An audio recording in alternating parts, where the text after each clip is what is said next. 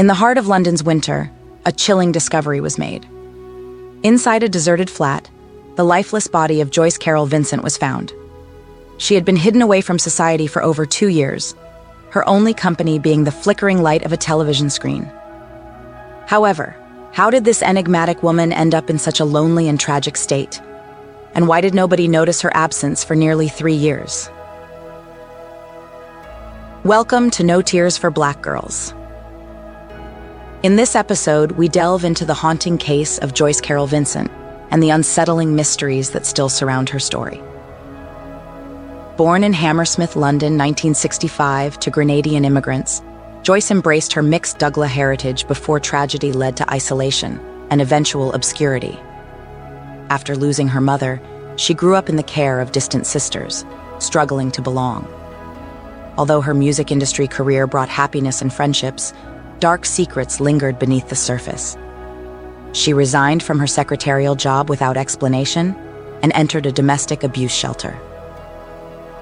In February 2003, Joyce settled into a studio apartment above Wood Green Shopping City, provided by the Metropolitan Housing Trust for survivors of abuse.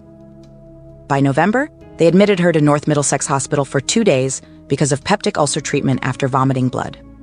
Joyce Vincent, believed to have passed away in December 2003, left the cause and date of her death a mystery. They discovered her body, which had been weakened by asthma and a peptic ulcer, mostly skeletal, next to a shopping bag and ungiven Christmas presents. Joyce's apartment held food with expiration dates from 2003, reflecting her years of isolation. Unaware neighbors dismissed the smell of decay as Joyce's body lay hidden. Automated transactions and debt forgiveness misled housing officials. Only when bailiffs entered the flat did they uncover the truth. For 2 years, the television's noise continued, and the heating remained on due to automated bill payments. It took £2,400 in arrears for the Metropolitan Housing Trust to realize Joyce Vincent had vanished. During that time, no one raised concern for her whereabouts.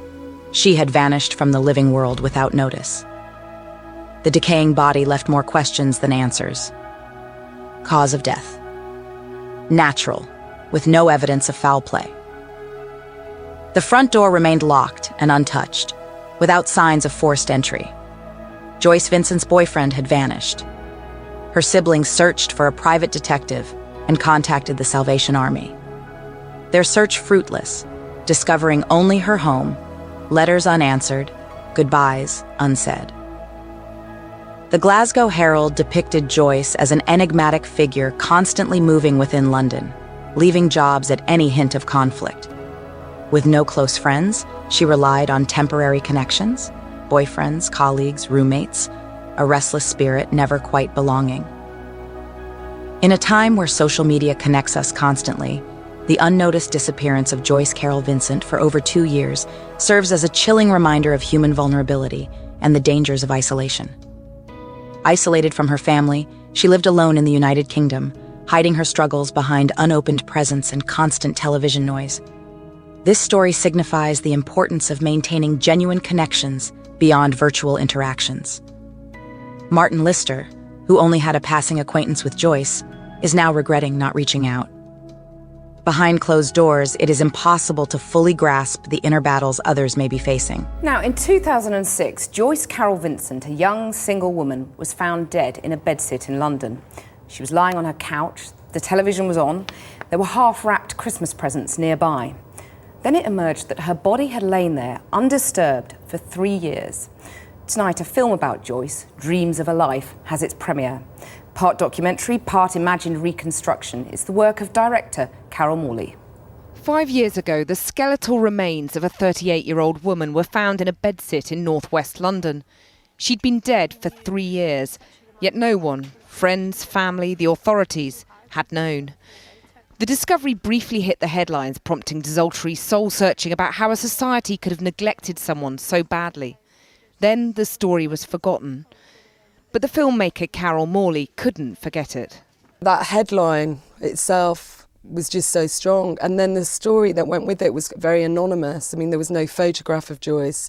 So she was sort of a very mysterious and enigmatic figure in that article. And then a couple of days later, there was stuff on the internet, like must have been one miserable cow, deserved the domestic abuse, stuff like that. And I thought, is this her legacy, that she becomes kind of urban myth? Once I'd read the article, I really felt I wasn't so much interested in how Joyce had died, which the chief pathologist had never discovered, but in how she had lived.